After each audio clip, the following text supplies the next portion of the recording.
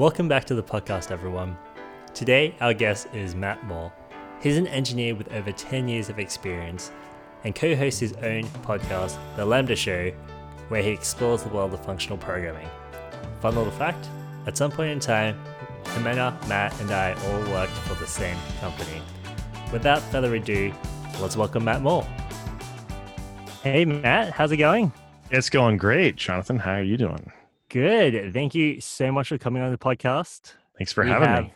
Oh, of course. And we also have Jimena here as well. Hello. Hi, I'm super excited. Me too.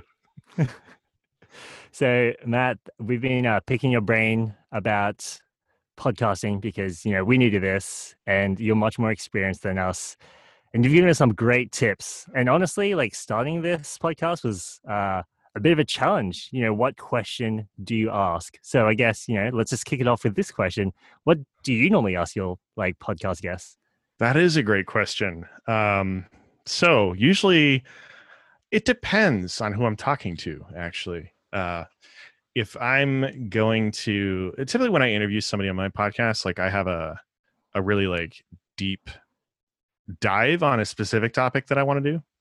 And so I'll kind of kick off a lot of times with the question of how they got into that field themselves. What drove their interest and all of that. So one of the ones I did recently was about, I've been doing a lot on functional programming lately, and Jimena, I'm big on that. So it was just a question of what got you into functional programming. What is your background? What led you there? Those kinds of things. So that's just one example of something I might do. Sometimes I also like to start it off with just an oddball question, where do you live and do you hate it there? It's so I think for my podcast, something I like, because I've seen a lot of something I actually liked about your podcast too is you guys just sort of had a natural flowing conversation, and that's great. I don't tend to listen as much to podcasts that are very sort of formal, rigorous set of questions and answers. It feels like a job interview sort of. And I just, starting a conversation with people seems to be the best way to go. So it's something I've found useful. Others, your mileage may vary, but. On that note, I know you are a big Haskell guy, and we could talk hours for Haskell and functional programming, or you could sit here and tell me all your adventures. But what got you into tech? Great question. So I was doing programming going back now since I was about, I think 11 is when I got started. Before that, I was really big into electronics. I was the crazy kid, soldering, circuit boards and stuff like that. Nothing else mattered to me. I was just, I got to do this. Okay, now I have to take a break and have breakfast. Now I'm back to this. So I really got into the electronic stuff for a while. Later on, I discovered computers when I was about 11 or 12, I think. And I think it was C and Perl were the two first languages that I discovered. I did not know what I was doing. I just started making text files and it's let me figure out the compiler and all this stuff. So a few years later, actually, while I was in high school, was able to put together a website for the company my dad worked for. And that was kind of fun. I did that in Perl and started to realize I kind of really like this thing. So maybe I should do that for real. And then I, finally got into college. I was debating in college whether I wanted to go the software way or if I wanted to go more the hardware way. And one of my professors told me, stay away from hardware. There's no money in it in the US. I was like, all right, you just ruined my dream. But it was pretty sound advice. And so I did go the software route. Really enjoyed it. I try to tinker with hardware stuff off and on here and there, but most of my tinkering these days has definitely been in software. So that's kind of how I got started. I guess I was sort of made for this to a degree. Just really enjoyed it. And I was always one of those coders who did it for fun, and job was an afterthought. which I know can be there. It's tough because like not everybody falls into that niche, right? Like some people do this because it makes a decent living, and that is a completely legitimate reason to do it. Not every doctor goes into the medical field because they want to treat patients strictly for fun. So for some people, it's a career move they need to make, and that's awesome. And which we can get into a little bit later, but some of the stigmas I've encountered at various angles around tech and the different reasons why people get into it that I think are terrible to do. Like I think people have their reasons for getting into tech. I had mine, but every reason is legit and should be supported 100%, including as a kind of a spin-off to that. People who don't necessarily want to code on weekends or such, not forcing them to work more than 40 hours. I actually, by the way, don't think 40-hour work weeks are healthy for us. I think we should be working our day jobs far less than that. Anyway, I'm getting way off topic here. So Yeah, these are all great points. Oh, kind of want to dive into so many different things here. I guess okay, I want to come back to what you think about 40-hour work weeks, but I kind of want to get your thoughts on hardware in the current state, because as we know, IoT is big these days. Is there money in hardware? Is this like a legitimate career path these days? That is a great question. I actually was recently approached by a company to do IoT. I have not had any professional experience in IoT. And I actually told them that. And aside from the fact that I am happy where I'm at and I'm not looking to move on, but I was interested in the concept, and so started talking with them. I won't get into. I won't identify who they are by their line of business, but but it was an interesting concept what they were trying to do, and they're actually based out of Chicago. They're around the country now. They've got a few other places going, but their main base is Chicago. So I would say on the hardware side, it's such a broad field right now. There's so many things. I mean, you look at stuff that's going on with Intel, for example. AMD you could throw in there as well. The typical x86 or 64-bit architecture, Intel or AMD processors that we're all familiar with. There's limitations we're hitting there, right? You can't make processors faster and faster anymore. We're sort of stuck. I mean, I remember 10 years ago, earlier in my career, it's like every year there was another gigahertz that felt like added onto your CPU. And then you were just like, wow, this is amazing. Can you imagine in 20 years, we're going to have 50 gigahertz CPUs? Not going to happen. And it's, Intel, I mean, you guys, already know all this, and you've seen the news and all that, but like Intel has come out and they've talked about we're running into physics limitations. There's thermal issues. You can't cram yet more and more transistors into a smaller space. You're sort of stuck there.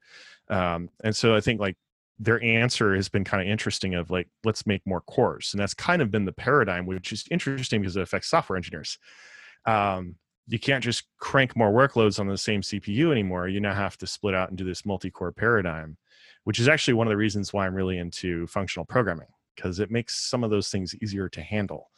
So that's kind of, I talked a little bit about CPU stuff, but hardware in general is an area I've been, like I say, sort of getting back into a little bit on the side. And in particular, I am interested in, with IoT and things like that, specialty hardware devices. I had a friend of mine, she was talking to me recently about hey, what if we could build holograms to project people in messages and stuff, kind of, Star Wars style. And I'm not an expert on holograms, but I have a sister who is. She studied them in college. She's a chemist. And, from the conversations I've had with her initially, it was well, I don't think you can make moving holograms. That might be a problem. But maybe this is a completely impractical type of thing to build. But it's hey, it might be interesting to experiment with this. And that's a case where you'd have an actual device that you could have connected to the internet, do streaming, similar to like how your smart home devices work. And that could be a product to solve some niche. I don't know. I will say, while I love to tinker on that side, and I have an interest in the product side of how to merge technology together with everything, I'm also not an expert on business or the marketplace. So that's for like, I have other people for that. So they do that, and I just build the tech. But yeah, there's a lot of hardware stuff around there that I'm interested in. And I've been having some conversations with some other friends about like drone stuff. I recently got into drones, and so I think I got the Mavic Air 2 recently, and it's been a lot of fun. It's been especially a lot of fun finding a place in Chicago area to fly it, because they don't really exist. Really? Yeah. Huh. Chicago area is not very drone friendly, and kind of for good reasons, right? Its population is too dense to like have all these drones flying overhead and crashing into people. Obviously there's like privacy concerns. You don't want, all the obvious things that can come out of that. People like flying drones near windows and all. You should all close your windows at night, by the way. But anyway, so there's a lot of interesting questions around that. But I like to take my drone out. I go out to Michigan or something like that, and it's just wide open country, and just get some beautiful shots of sunset and whatnot. But yeah, like with drones, you've got interesting applications there. There's companies now that are doing things like, taking like 3D surveys of land to get like topographical maps and map out different locations and structures, which is kind of an interesting thing. I've been just recently kind of following along with. So you can do stuff with drones where you have them connected together and do drone swarms, and you can coordinate different activities and tasks like that. So I find all that stuff kind of interesting. And I think from a business perspective, for any software engineers who might be interested, anyone who's listening to this, if you want to combine your level of hardware with software, I think as someone who is not a product person, but I think the answer to that is definitely identify. It's your classic business advice of identify a need that the market has, but I think some kind of I really do think IoT connected device that solves a problem in a fundamentally different way than what current devices do, that the average person can use without any additional tinkering. I think this is the problem, right? You have a lot of these different devices people try to experiment with, prototypes companies make, and it's like, okay, it takes me 3 hours to set it up and figure it out. Yeah, that's not going to work for the average person. So yeah, anyway, there's a lot of cool stuff happening out there. Yeah, that's really cool. I think like one of the issues that I have with hardware, just coming from someone who knows nothing about hardware, is every kind of embedded system is different, and you kind of have to read up on specs and all this documentation about every single new embedded system. So that's like another barrier to entry. Totally. Yeah. Even, I mean, what you said in as it applies to drones, like one of the interesting things I did see a company was doing out there is building an abstraction layer. So like basically all these different models of drones that have all these different chipsets, it's this layer of software they've written to like translate all those calls. And so like if you as a developer want to like build your app, for example, to control these drones, you learn that one API and just plug everything else into it, which is kind of cool. It's really cool. Yeah, Definitely, totally cool. I have no idea about hardware either, so I hope that makes you feel better, Jarno. But there is something that Matt touched on, and it's how you were doing some hardware at the beginning when you were young, and when you went into college, somebody told you, hey, maybe you should focus on software. But even after you graduated and you have your career and a family now, you're now experimenting with drones and software, right? Because you have so many side projects that I'll probably ask you soon about. One question that I always get when I speak at panels is, do you ever stop learning? No. The day I stop learning, something I've told my wife before, the day I stop learning is when I'm dead. She's like, I believe it. here, if I have one piece of advice I would give to people, my sort of 2 cents here is don't ever stop learning. And I don't mean just about software. I think a lot of times something I've noticed is software engineers they'll spend a lot of time like learning software, different APIs, different frameworks, what have you. But I think it's useful to learn about things outside of that, outside of tech. I don't know if I can mention the Joe Rogan show here, but one of the things I'm a huge fan of, I don't agree with everything Joe Rogan says or thinks or does, but I'm very fond of his show. And the reason is he's the kind of guy that has a lot of interest in a lot of different topics. And I kind of sort of relate to that. I might have a conversation with somebody about food, and then like 10 minutes later, I'll have a talk with someone else about software. And then later I want to talk about robotics, but then later I want to talk about sailing, as in sailing boats. I'm big into airplanes and stuff as well. So it's like, which kind of fits in with the drone theme, but I think it's good for people to have a very well-rounded understanding of a lot of things. And I don't generally get into politics with people. I don't really have an interest so much.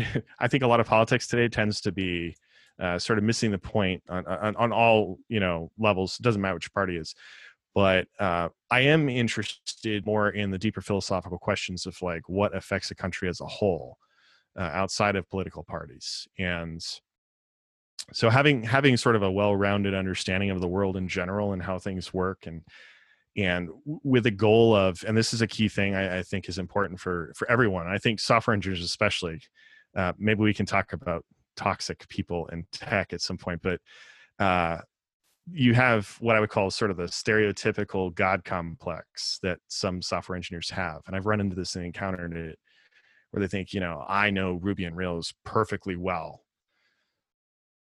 I am the be all end all. And, but they struggle with doing something as simple as filling out a application for an apartment. Or how to treat people with care and kindness. And I've run into that a bit, unfortunately, some very severe cases of that where people who completely lack empathy. And I think that lack of empathy comes from their just general lack of awareness around the world that they live in and the people they're around and how things they say affect people. So that's kind of a common theme for me is 2 things. One, keep learning, don't stop. Also, I found the more interests you get into and hobbies you develop, you start wanting to develop even more hobbies and interests. And there can be a point where you go, I don't have enough time this week to do all of these things. Especially like earlier on in life, I think, especially for young people, like you're still sort of like trying to figure out what it is you do and don't like. And I've had somebody, some folks recently, some folks who are a little bit younger than me have asked me like, how do you get started on all these things? I don't know if I would like that. And it's like, here's how you go try it. Just try everything. That's my philosophy. I used to say my philosophy is try everything once. Now I say try everything twice. And it actually stemmed from my visits to certain restaurants, because I was like, I'd go there once just to try it. And then I didn't like it that time, but I'm going to go back one more time because it may have been inconsistent that day, or, they were having a bad day or whatever. And it's like, it's better second time around. So anyway, I don't know. Yeah, try things and see what you like. Folks out there might find they like hardware more, and maybe you can find a niche. Like if you could start a whole IoT company. It's entirely possible. What I've also noticed for anyone out there who might be interested in starting a business is the more you get into these activities and you start having a better understanding of all kinds of different things, you might think they're disjointed at first, but I think the best business concepts, like truly valuable business ideas and products, have been a result of joining all those ideas together in different ways, which I think sort of touches a little bit on inclusion and diversity. It's like you allow all these ideas to come together, people from different backgrounds. For me, when we talk about like diversity and inclusion, a lot of people think of this in terms of gender or race.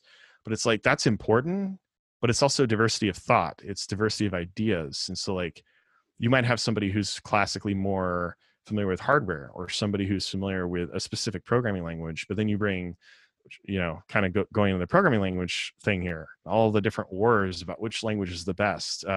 Yes, I was to answer your question, Jimena, or your statement from earlier, I was really big into Haskell, still love it, but over time I began to realize that there are other ideas from other languages that have made me realize Haskell has certain deficiencies. And I think one of the biggest deficiencies there is the learning curve to get into it for what you're trying to accomplish with it is high. And I kind of question now whether it's worth going through for a lot of people. Because, language like Haskell took me over a year to understand. It's very different. And so now I'm tinkering more with languages like Scala and Kotlin and things like that. I still do some stuff with Haskell. I'm also recently getting a little bit into Rust, which I think is the better answer to go. But anyway. That's great. I think you're the second person in my life who's talked about that restaurant tidbit where it's like you try twice. Like you're the only other person that I've heard say that. I think like when you talk about getting into languages, I think it's important to like try new things, like you said, and figure out like what will work for you, because there's no one answer to anything, and it's really easy to go down that rabbit hole of you just keep getting more and more things, and you get like deeper and deeper into it, and then you find a community and you find people that like you talk to every day about it, and it just becomes like its whole world. Yes, totally. I think, the language thing is interesting because some of those communities can get very much into their, and I think this goes back to the fact that they're not very open to other things. Some of these language communities get so focused on their own paradigm that they kind of miss out on things that other languages have to offer. If I'm allowed to deviate here, I want to give an example of something. Go for it. So one of the big things, switching out of Ruby and Rails and going the Scala and Kotlin direction. Now, I had dealt with type systems before. I did C and C++ programming years ago. I did C# and I've done some Java as well. But like kind of going the Ruby direction and then circling back again to strongly typed languages, I began to realize towards the end of my Ruby part of my career, the infamous Ruby guard clauses, where it's like, I realized as I was looking at side-by-side code of things I was experimenting with, like, oh, guard clauses are basically unnecessary in strongly typed languages because that's what the type system's for. I mean, that's literally what you're doing, right? You're doing in Ruby, you're doing the is a string, is a number, whatever. And it's like, yeah, well, that's in the type signature for this other language. The sheer amount of code I've been able to just like not have to write because of the type system is fascinating. And Scala's type system in particular is pretty nuanced. Like there's a lot of cool stuff going on both in the Haskell and the Kotlin community, which really grabbed my interest there. You have your typical type system that most programmers are familiar with, where you've got an integer, you've got a string, etc. But in languages like, and they're not the only ones, but to a large degree in Scala and Kotlin, there's this idea of what I call refinement types. And the concept is I have a string, but I want to accept a string that is an email address. Now, classically, right, you'd write some kind of validation function to check it. But the type system, you write a validation function that then gets injected and attached to a new type that you create.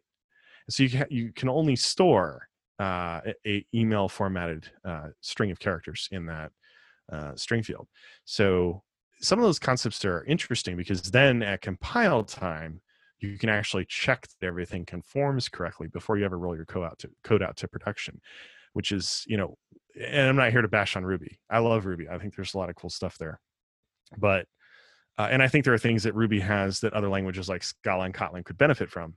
But there's definitely a lot of duplication of code and things that you miss because you won't know about them until runtime. thing goes out to production, you're like, oh, we forgot that, or why are we passing cat instead of dog? And that's just stuff that you catch early on in the loop with some of the strongly compiled languages. So yeah, anyway, I think there's a lot of things languages can learn from each other, and I think this idea that a lot of language communities start to fall into their community too much and they don't keep a broader perspective is a bit of a problem. I just think more people need to break out and study other languages. There's a couple of books, and I can't remember off the top of my head exactly, but it's something like 10 languages in 10 days or something like that, that I read once. And it's literally the author goes through a bunch of different languages that you just he kind of points out like the highlights of them. And I think it's a pretty well-rounded book. I'd recommend for any developers who are especially starting a career, even people who have been in their career for a while, read those books. It kind of gives you some perspective on things and helps you understand, obviously not just learn different languages, but also understand kind of the community thought behind those languages and how more and more of those ideas can start to merge together into the one language to rule them all. I don't know. I do want to point that if you have a good QA team, hopefully you catch that before it goes out to production. But this is true. Yes. Which is an interesting thing, because there are companies. Ooh, this is a good point. I want to dig into this, especially because we have a resident QA on hand. I will not name the companies, but they are here in Chicago that I had interviewed in the past with. And, I was asking them questions at this point in the interview, and I was like, how does your QA process go? Like, do you have a dedicated QA team? Do you have a QA assigned to a dev team? Like, how does that work out? And he just kind of looks at me and goes, what are you talking about, QA people? It's like, people who verify that you did your job. And he's like, well, we just QA our own stuff. I want to cry right now. I'm like yelling and screaming through the screen. How is this possible? I think a big part of it is, and I could tell with that company, there's a bit of ego at play there. So my philosophy with QA is the following. I think you need QA. Companies have tried getting away from that concept. Yeah, they've tried a few, not all. And in fact, I wouldn't even say many, but there have been a few companies who have experimented with this concept of devs just QA their own stuff. And there may be cases where you have to do that because of time constraints, or you don't have a budget to hire a QA, or you've got an open QA position or whatever. But in general, I think it's a good idea. And the reason is, my philosophy about software is the same I have towards anything else in life, which is to apply the scientific method. And the scientific method, you go do something, you run an experiment, for example. You don't just say, okay, the experiment succeeded, we're done. It's like, no, that's anecdote. It worked for you. That's great. But maybe you missed something. And so you pass it on to someone else who can review that to make sure it works. And so that whole concept of the scientific method, where you have peer review and you have someone to actually test and verify steps and make sure things work the way they're supposed to in all scenarios, is important. And I think there is a problem where devs, as they're writing software, you can have a really smart dev, can be super brilliant, right? Awesome memory, whatever. You're still going to miss stuff. It's going to happen. You become sort of zoned in on trying to get the thing to work, that you miss all of the other scenarios and edge cases that you should have caught. And that's what having a dedicated person, and I think someone who's good QA, has to be really really good sort of set of mental skills to like try to not just make sure your thing works, but try to break it, try to experiment. And yeah, you know this. I know you know this. Exactly. The very famous line, "It works on my machine," right? Yes. It's something you touched on, the mental ability to break things, right? There is, for the current company that I work for, there's this part of the interview about exploratory testing, where they Yes. give you some time for you to try and break into the actual website. For me, I enjoyed that because I was like, oh yes, let me think about this and let me think about that and like the scenario. And then I got so into it, and they only gave me like 45 minutes and I wanted more, right? And that's something that I was passionate about. Another thing that you touched on that is really important is like it helps you open as a developer, open your not not just your ego, but your skills, right? Because for me as a QA, I we could collaborate and do like test checks or pair, like instead of pair programming, like pair and look into what like how it's working, right? For me, it it builds on that team, and it not only makes the QA or the dev better, but it makes a better team. And that not only helps us as employees for a company, but it also helps a company have good teams where people actually enjoy coming into work and spending some time, right? Not just like another day, oh, another ticket that I have to get across the board. It's more of like people that I actually enjoy working with, right? Because you never know, like in tech, especially in Chicago, and I imagine John or in Seattle, right? It's such a small world that you will end up working with people that you work with at your very first job. Yeah, that is definitely true. Uh, I like what you said about the team dynamic, having people that you enjoy working with. That is really crucial for me too. I'm happy enough to be on a team right now that I'm really enjoying. We get along really well, and excuse me. I think one of the just sort of like mental and social cues that I look for is, we get together and stand. We can, for the first like minute or two as everybody's connecting to the call, since we're under this pandemic right now, we can just joke with each other, just have a fun little time for a couple minutes. It's like, all right, guys, we need to get to stand.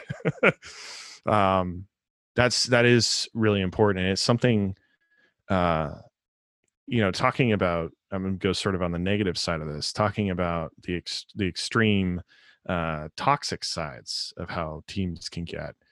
Um, there are unfortunately people I've worked with at previous companies where there was a lot of toxic dysfunction, and it was from specific individuals, but it really started to destroy team morale to the point where like other people on the team were coming to me and saying, hey, so and so behaved this way towards me, or they were they said that thing that seemed like a kind of a chip on the shoulder challenge, and it was a problem, and it was causing issues. Eventually, like we start, I without getting too into details or identifying anything, I had conversations myself with like management as well as other people, and it was like, all right, maybe we should shift people around onto other teams to try to figure out what's going to work here. But at the end of the day, like that helped remove some of the toxicity from the teams originally in question, but it just ended up spreading around the company in other ways. Um, and eventually, like those people over time, hopefully, will eventually get pushed out. But toxic people are an interesting topic because I'm sort of the kind of person who likes to fix all the things, and you try to reach out, and I've tried to do this in the past with people who are like this. Like you try to sit down and have conversations with them, try to talk to them, what's going on, and sometimes you actually get in a positive direction with folks. Sometimes it's like, hey, I've got all this stuff going on at home. Things are tough. Like, yeah, maybe I'm bringing too much of that into work. And you can have a simple conversation like, hey, do you need to take a week off? Go deal with, whatever's going on in your personal life. Because, different people are picking up on this vibe, and it's kind of making it sour for everyone. And by the way, for companies out there who might be listening and have power to change things, try to be more understanding of your employees. They have personal lives, things that go on. I myself have had personal things in the past where it's like I've got something unrelated to work that's bothering me, and I really can't fully mentally be there. And it starts to feel like I'm just sort of there. I got to get through this day so I can go home and deal with whatever other thing I've got going on. It could be family stuff, friends stuff, whatever. That can be tough. And so I think I'm a big fan of what I call mental health days, where sometimes you just need a break to let yourself recharge and all of that. So I think, that's sort of going on the extreme negative side of things with team dynamics. But I think that is something that is important to maintain is not just pairing the right people up, but like understanding that sometimes the reasons that people are toxic or exhibit toxic behaviors because they're going through something. Now other people, they're just jerks. And there's no solving them at all that. costs. Yeah.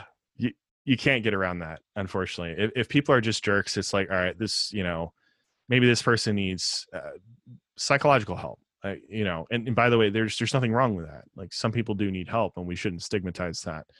But unfortunately, at the end of the day, you are a business, and you do have to focus on producing. And I think we should be flexible and understanding and try to work with folks. But there are definitely cases where you have toxic individuals that are just not going to get better over time.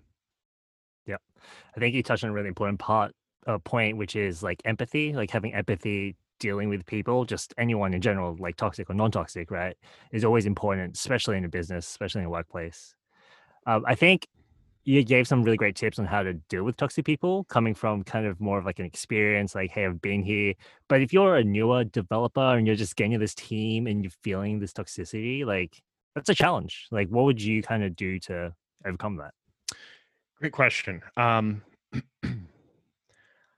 would say I'm just thinking back here to my early days in my career. And I mean, I encountered toxic people in my first job. It was mostly higher up. There was like a couple of higher up people that were just like, oh, wow, you are really full of yourself. I mean, it was a case where like you'd sit in an architecture meeting and, this individual would be like, well, I don't like the comma here, or I think the period needs to be moved over there. And like they would nitpick, and it was like, this is so irrelevant to anything here. It was just a way for this person to demonstrate their authority and their knowledge, quote unquote. Mm-hmm. For people starting out in their career, and I did not do this. I didn't know any better at the time. I just let it go. But I think, and I have a caveat to this that I'll add after, but I think for young people getting started, let's say you're fresh out of college, your first job, try as much as you can early on to develop a good relationship with your tech lead and other peers that you'll be working with. And I say this because establishing human connections with those people around you will get them to start thinking about things from an empathetic perspective. There's something about like putting us face to face with each other where you realize, oh, you're another person, not just a name on the email, that helps. Now I add a caveat to that because it may be that those other people on the team are not the kind of people you want to get like involved with. And I'm not saying you necessarily have to be buddy friends with everyone. But at least have a good working relationship. If you want to keep it strictly professional, that's fine. That being said, I think, just letting them know, hey, I'm a human and I care about you, and hopefully you also care about me. And we all want to grow together and do this thing right. And so I think establishing it early on is pretty important. And another thing that will come out of that is when you encounter like that kind of higher level toxicity, the more and more people that you form good relationships with in that company, the more likely they are to also see, by contrast, how that person is behaving. And whether it be, just collectively over time, that person will start to, by the reputation that they're creating for themselves, that person will start to get little by little pushed out of the company, hopefully. On the other hand, if all this doesn't work out and your team is full of nothing but toxic jerks, it's time to find a new company. I want to be fairly honest, and I think that during my first job, because my career has a little bit of years,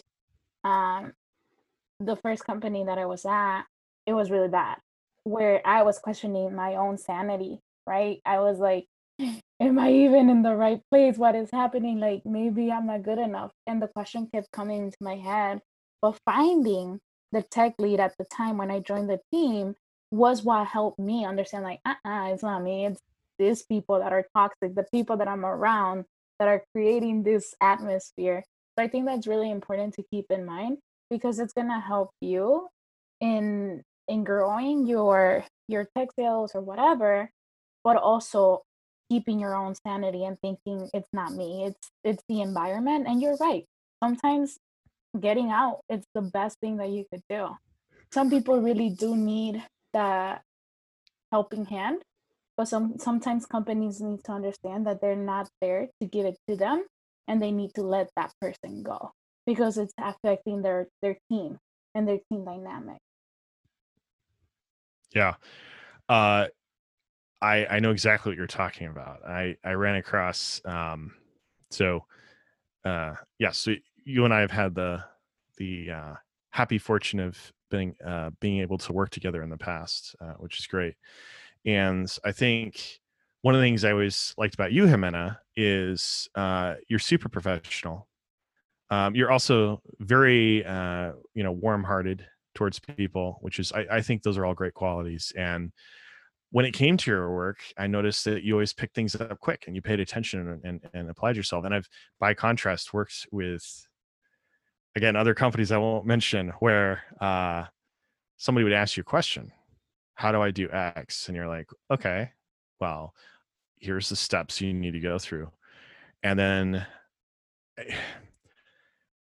at the risk of complaining too much, it was a situation where it's like, all right, I'm going to sit here every single time you need to do this and tell you how to use the command line or how to rename a file.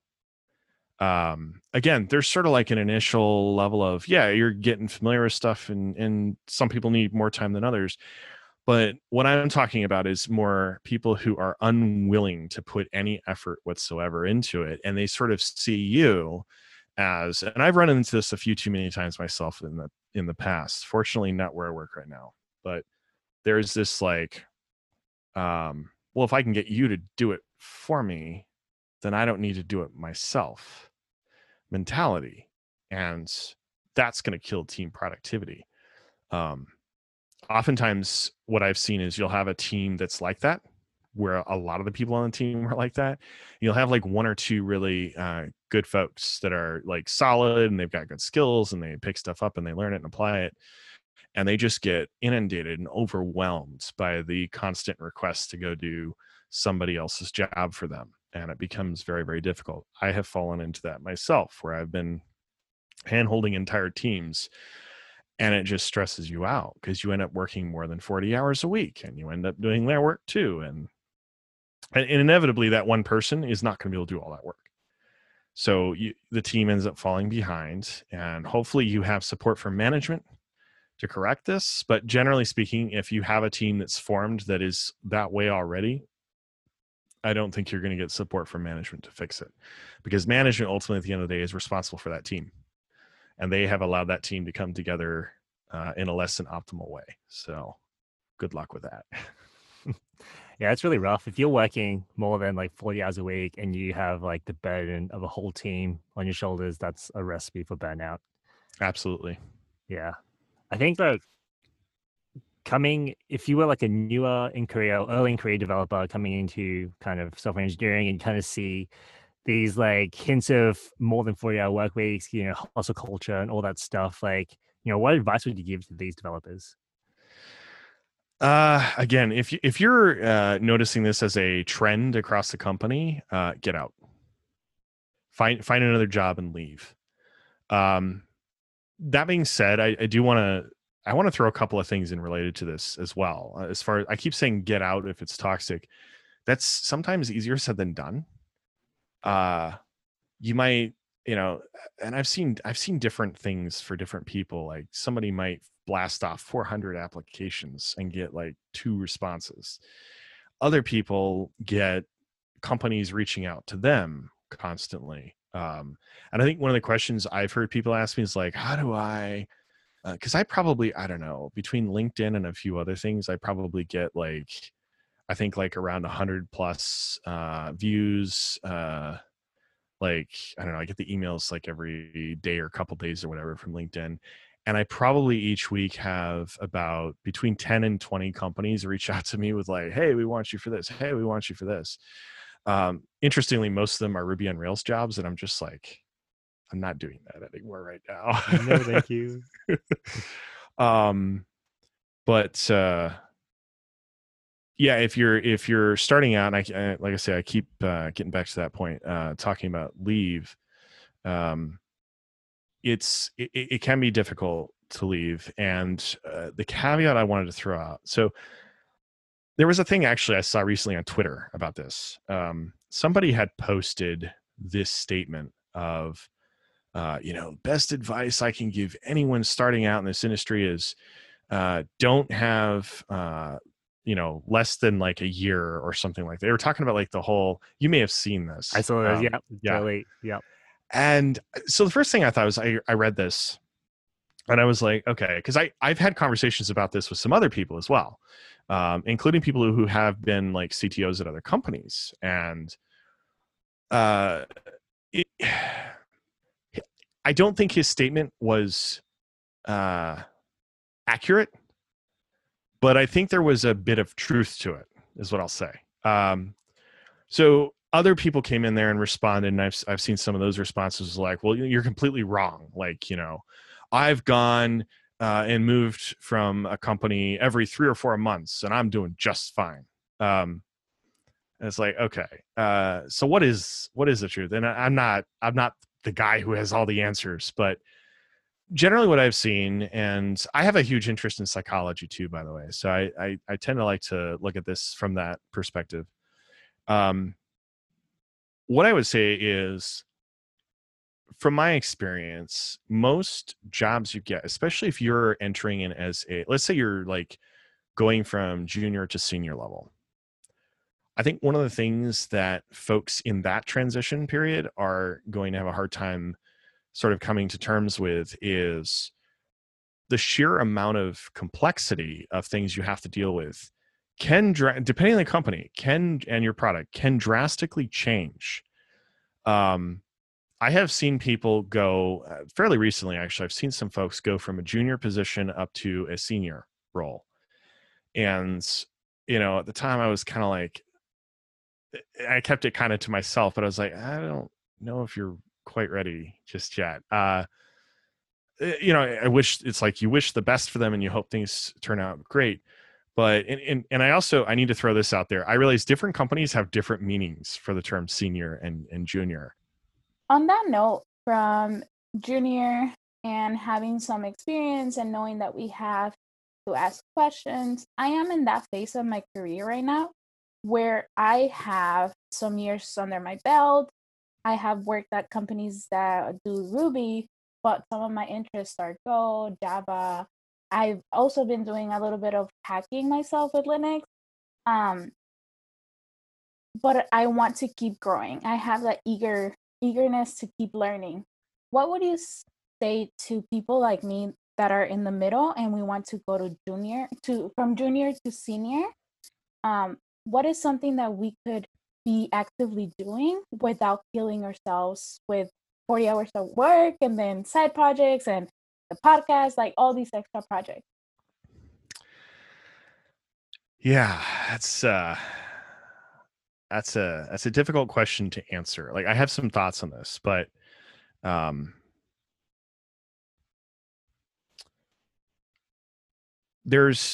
I'm going to break this down into sort of 2 categories for my answer.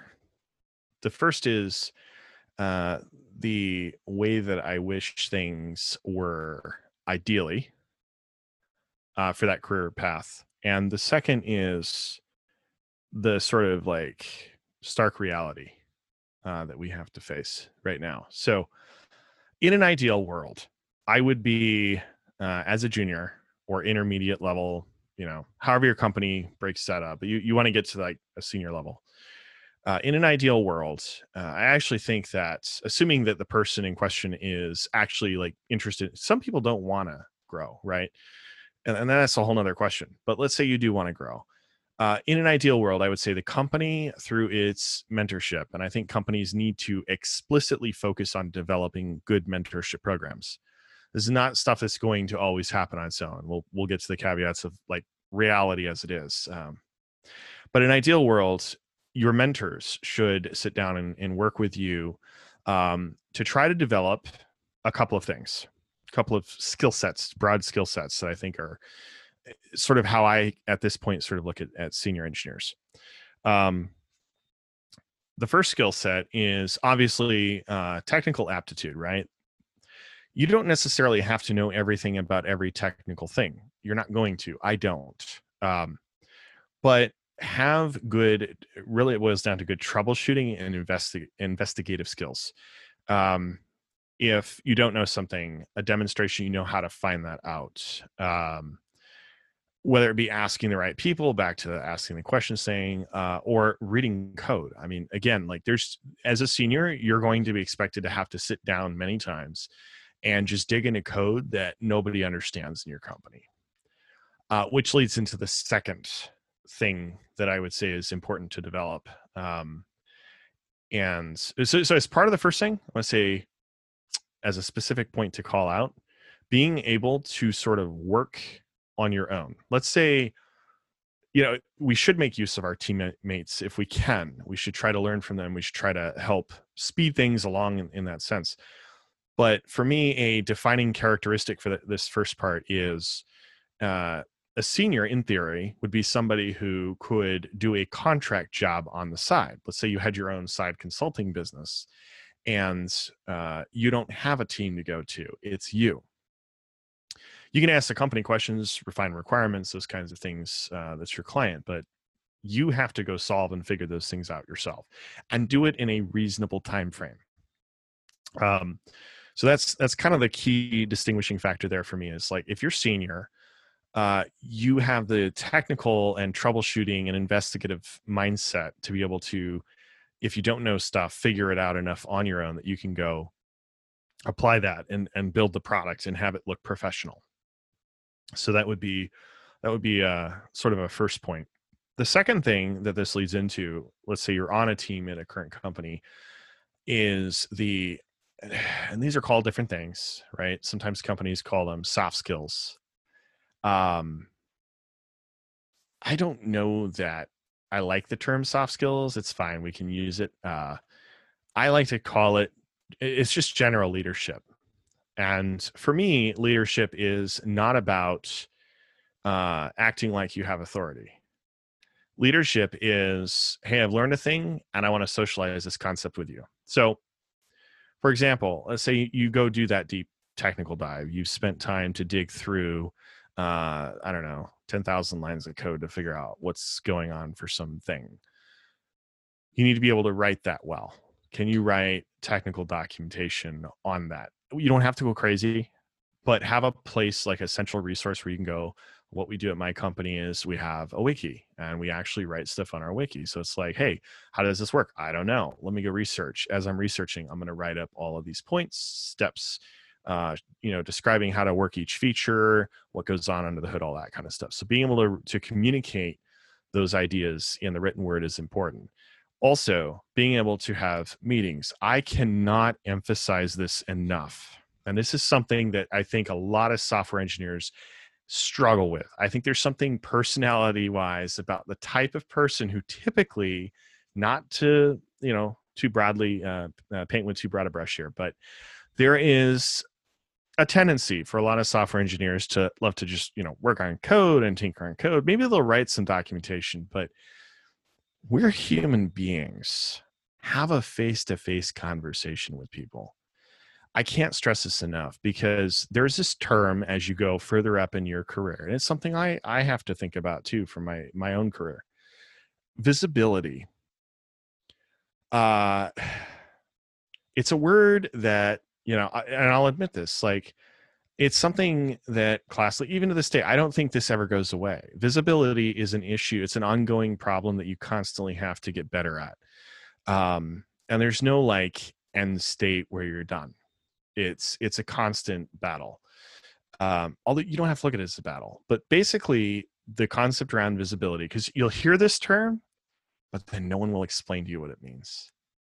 It's like you go have a conversation with your boss and you're like, hey, we have this career ladder and I've done all 5 out of 5 things on this career ladder. What's the next level? How do I get there? Well, you need to do these next 5 things to get to the career ladder. Okay. What do those mean? Well, and then they'll go into like a 5 or 10 or 15 minute monologue that you walk away from not knowing what was just said at all. You just feel like, wait, what? I don't understand. So when I say this word, I'm going to give you what my 2 cents is on how that really works. Visibility, the way you want to get that, visibility really at the end of the day means people know you exist and they have a general good positive outlook on your capability overall. You sort of become the go-to individual for those things. And now there's some caveats left to add to that. You don't always want to be the go-to for everything around that. And there's a balance here you kind of have to play. But you do need to get yourself more well known. And the reality is the way our human brains are wired, sending emails and DMs is not the way to establish visibility. It's not going to work. Maybe with a few people that you already know, that's great. You haven't increased visibility. Let's keep in mind, visibility isn't increasing the amount of contact you have with 1 or 2 people. It's increasing the number of people you have contact with. And you want to do that in a sort of human classic, social way. So giving talks is one such way. Another way, and this is something that, I actually struggled a lot with earlier on in my career. When there's a meeting that comes up, ask questions, as I said before, but if you have things that don't make sense to you, don't be afraid to speak up. In fact, I have definitely noticed that the more time I spend asking questions and externalizing my thought process, what I'm thinking, what's confusing to me versus what I understand, sometimes I'll ask people, bear with me, let me repeat this to make sure I understand what's going on. The more time you spend, you don't want to overpower the meeting. This is the balance. But the more time you spend having that actual vocal communication with people, the more your visibility is gonna go up. Because another thing happens in our brains. We're all tired during the day when we're in meetings, and we don't want to sit through yet another meeting. So our brains will tend to tune a lot of things out.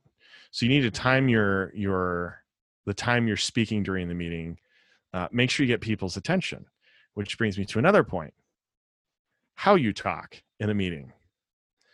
Don't come across as aggressive and hostile. That's not going to work. Don't come across as the sort of stereotypical tech person who's very monotone when they're talking. Prior to a lot of my jobs I was actually part of Toastmasters, and part of that was learning how to speak publicly. And when you speak publicly, you might notice I tend to, when I speak, go up and I go down. I have a lot of inflections to how I talk. Some people might find that annoying, but most people in general, it helps engage your brain more so. If you hear a monotone speaker, you just tend to zone it out. And so learning to sort of like have a little more character and inflection to how you say things in a room. And again, it's a lot of little things like that start to increase your connection with people in the room. And the closer connected they feel to you, the more of a sort of dynamic speaker that you come across as, is going to increase your visibility. It's going to get people to start to like you more, as long as you don't do it too far. So there's a bit of a social game to play there, but that is a big part of going more and more senior up the ladder. You might know all of the things a company does, and you might be really, really good and fast at getting things done. But if nobody knows that you exist, it doesn't matter. You're not going to get anywhere. So definitely to increase visibility, to get to that next level, you just got to get, I think, more and more, the more comfortable you are with just speaking in front of a group of people and sort of leading questions in a caring and empathetic way, the better off you're going to be with going to that next level, assuming all the other stuff has been met. That was a lot. I really got long-winded there. Okay. No, it's good. Great tips, man. Yeah, I think like visibility makes sense.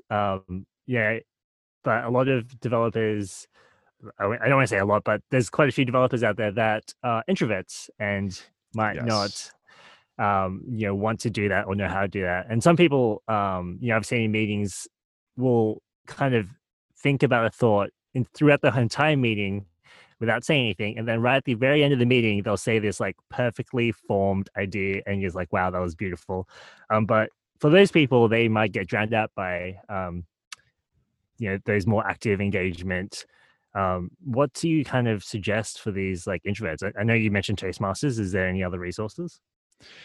Yeah, so I'll start off by saying here, I was to the thing you mentioned about the type of people who will be quiet for like the first half of the meeting, and then that was actually something that was the category I fell into. My natural state was to be quiet. I've always had this sort of my psychology is like I want to make sure I understand all the pieces and I get it right the first time, which is a good thing and also a bad thing. You can, people don't notice you for the first like 90% of the meeting. It's something I've worked on. What I would say, yeah, there's definitely Toastmasters is one thing. I would say also study other speakers who are well known. Start to notice what they're doing. I actually think listening to good podcasts, and when I say good, I mean you can have great content, but like podcasts with like really interesting. I'm going to go back to Joe Rogan again here, as sort of like the well-known case of this. Joe Rogan is he really gets in there with people. It's like asking questions like, what's going on here? Help me understand. And it's like whether you agree with everything Joe Rogan thinks or not is irrelevant. Look at his style of communication. I think that's more engaging. Going to the point of giving talks, something I have actually veered away from more and more is giving a classic monologue talk where you're up there as a speaker talking. Some of the talks that the more recent talks I've started doing, I try to make it a little more engaging with the audience. Reach out to them, ask them questions. If you have time, let them raise their hands during the talk and ask those questions mid talk, because you can get some interesting conversations going that way. And it's just that the moment somebody going from speaker talking by her or himself to now a member of the audience raises their hand because you told them they could, you start talking back and forth. It helps the rest of the audience sort of like wake up as well. You think about like meetup talks, they usually happen after work, which is like kind of the worst time to have a talk. Everybody's asleep. There's actually a study done. I can't remember the university. It might be Berkeley or MIT. I don't remember. There is an AI researcher, a professor there, who actually gave a talk about giving talks. And one of the things he pointed out is like, if you're going to give a talk or do any kind of like social, active, more public engagement like that with people, time of day is very crucial. And the perfect time of day is 11 a.m. because you've presumably already had breakfast or not if you don't really eat breakfast. I don't usually eat breakfast, but you're awake all the way, the whole audience. It's before lunch, but it's enough before lunch that like people aren't like they're starting to get hungry, but they're not super hungry. You don't want to do it after lunch or during lunch because I have a pet peeve for people who do meetings over lunch. I'm eating. I'm on a call with you. I'm like, all right, I'm trying to eat my sandwich. I got my salad. And what was that you just said? I was focusing on the food. Terrible time. Our brains too, when we're getting ready to eat, sort of goes back to that like primal hunter-gatherer sense. You're just like, food, here, I need to eat. So it's like, this is a terrible time to do it. Right after lunch, equally, probably worse than during lunch, because now everybody wants to go to sleep. So terrible, terrible times. Any company, like, and I've had this problem at every company. It's like you always get these lunch meetings, and then you get the meeting right after lunch, and it's like, plus during lunch, right? A lot of software engineers, at least I don't know. This was the story for me in Chicago, right? Pre-COVID, there was a time before the virus when people actually got together. Anyway, it's like you go have lunch, and then everybody's got to rush back for that 1 p.m. meeting, right? It's a pain. So terrible time to do meetings after work. You're exhausted. You want to go home. I don't know how many meetups I end up going to where people like go there and they have some beer and then they have some pizza and then they just kind of sit back in the chair and the speaker gets up and starts talking. And I'm looking around the room and it's like, there are some people paying attention. The rest of you look like you're on your couches right now at home, myself included. Which is unfortunate with the meetup situation. Actually, I think it was Eighth Light University that used to do meetups. I think it was during lunch, which again, not super great. But I think during lunch for a meetup like that might be better as far as your general alertness than like after work. Anyway, just a thought. There's obviously traveling concerns and all of that, and the typical hour-long lunch that you have to worry about. But yeah, so again, I'm getting way off topic here. I have a tendency to do that. But back to your question, like, yeah, look at other speakers, see what they're doing, practice. Something I would do is actually, and I actually do this before I do my podcast sessions. I will sit down with my microphone. So right now I've got my headsets on so I can hear myself speaking. I can obviously hear you. I will, prior to a podcast, especially if I'm getting somebody on who's like owner of a company or something like that, I will kind of like rehearse a little beforehand, sort of some of the questions I want to ask and how I want to phrase them. So things like that, like practicing, this is advice like other people have heard in various contexts, like you sort of get a practice in front of a mirror type of thing. I think doing that, getting comfortable with the sound of your voice, getting comfortable with talking in front of people. Here's a key thing. Talk to your camera. It is scary. It is one of the best simulations of an audience you will have. If you get on your camera, like I'm talking, like I'm looking at you guys right here off screen, you know, in this session. If I turn right here and I look to the camera instead of you, I immediately feel a little bit of a sense of anxiety. Because I'm like, ooh, who's behind that camera? It's a thing your brain does. It just freaks out when you see camera. So talking to that lens, so talk it to the lens. If you can talk more comfortably to the lens, you're going to be better off in public speaking. It's something that's worked for me, and I've seen this work for other people. So yeah, little things like that. And yeah, if you can join Toastmasters, definitely do that. It's really good just to get more comfortable with it. And I think over time you start to get more comfortable with just being in front of people. Anyway. To answer your question Yeah. about who's behind the camera, it's the FBI. We all know that, right? You are totally right. You touched on something really, really important, which is the meetups, which is meetings and reaching out to people and all of this, which is all the amazing things that come from tech. What are some cool projects that you're working on? I'm tinkering with a few things these days. In tech, I'm actually working on compiler stuff. So both with Kotlin and Scala, I'm getting more and more into enhancing the languages, bringing more features, syntax features and such into them. I've kind of been picking up on, I don't know, just get like this compiler bug for the last couple of years. So one thing of note there is for the Kotlin programming language, I'm actually bringing this feature called pattern matching. And it's something I have been fortunate enough to do with a company called 47 Degrees that produces a functional programming library, set of libraries for Kotlin. So I've been doing some of that. If anyone out there is interested in pitching in on functional programming with Kotlin, feel free to reach out either to me or a folks at 47 Degrees. There's a lot of cool stuff going on there. On the Scala side of things, I've been tinkering with kind of also with Kotlin, but on Scala, more advanced like type programming stuff, and some stuff I was talking about with type systems, like trying to do some more things there. So anyway, a lot of compiler stuff lately. And the second big thing I'm getting into now is I'm building my own machine learning library, which is going to initially start out with Kotlin. I'm going to bridge it over to Scala, and I haven't decided if I'm going to bridge it to another language beyond that, but we'll see. But the basic idea behind this is you as the end user of that library would not have to understand a thing about neural nets or backpropagation or any of the above. You would literally just tell it, I want to do audio recognition.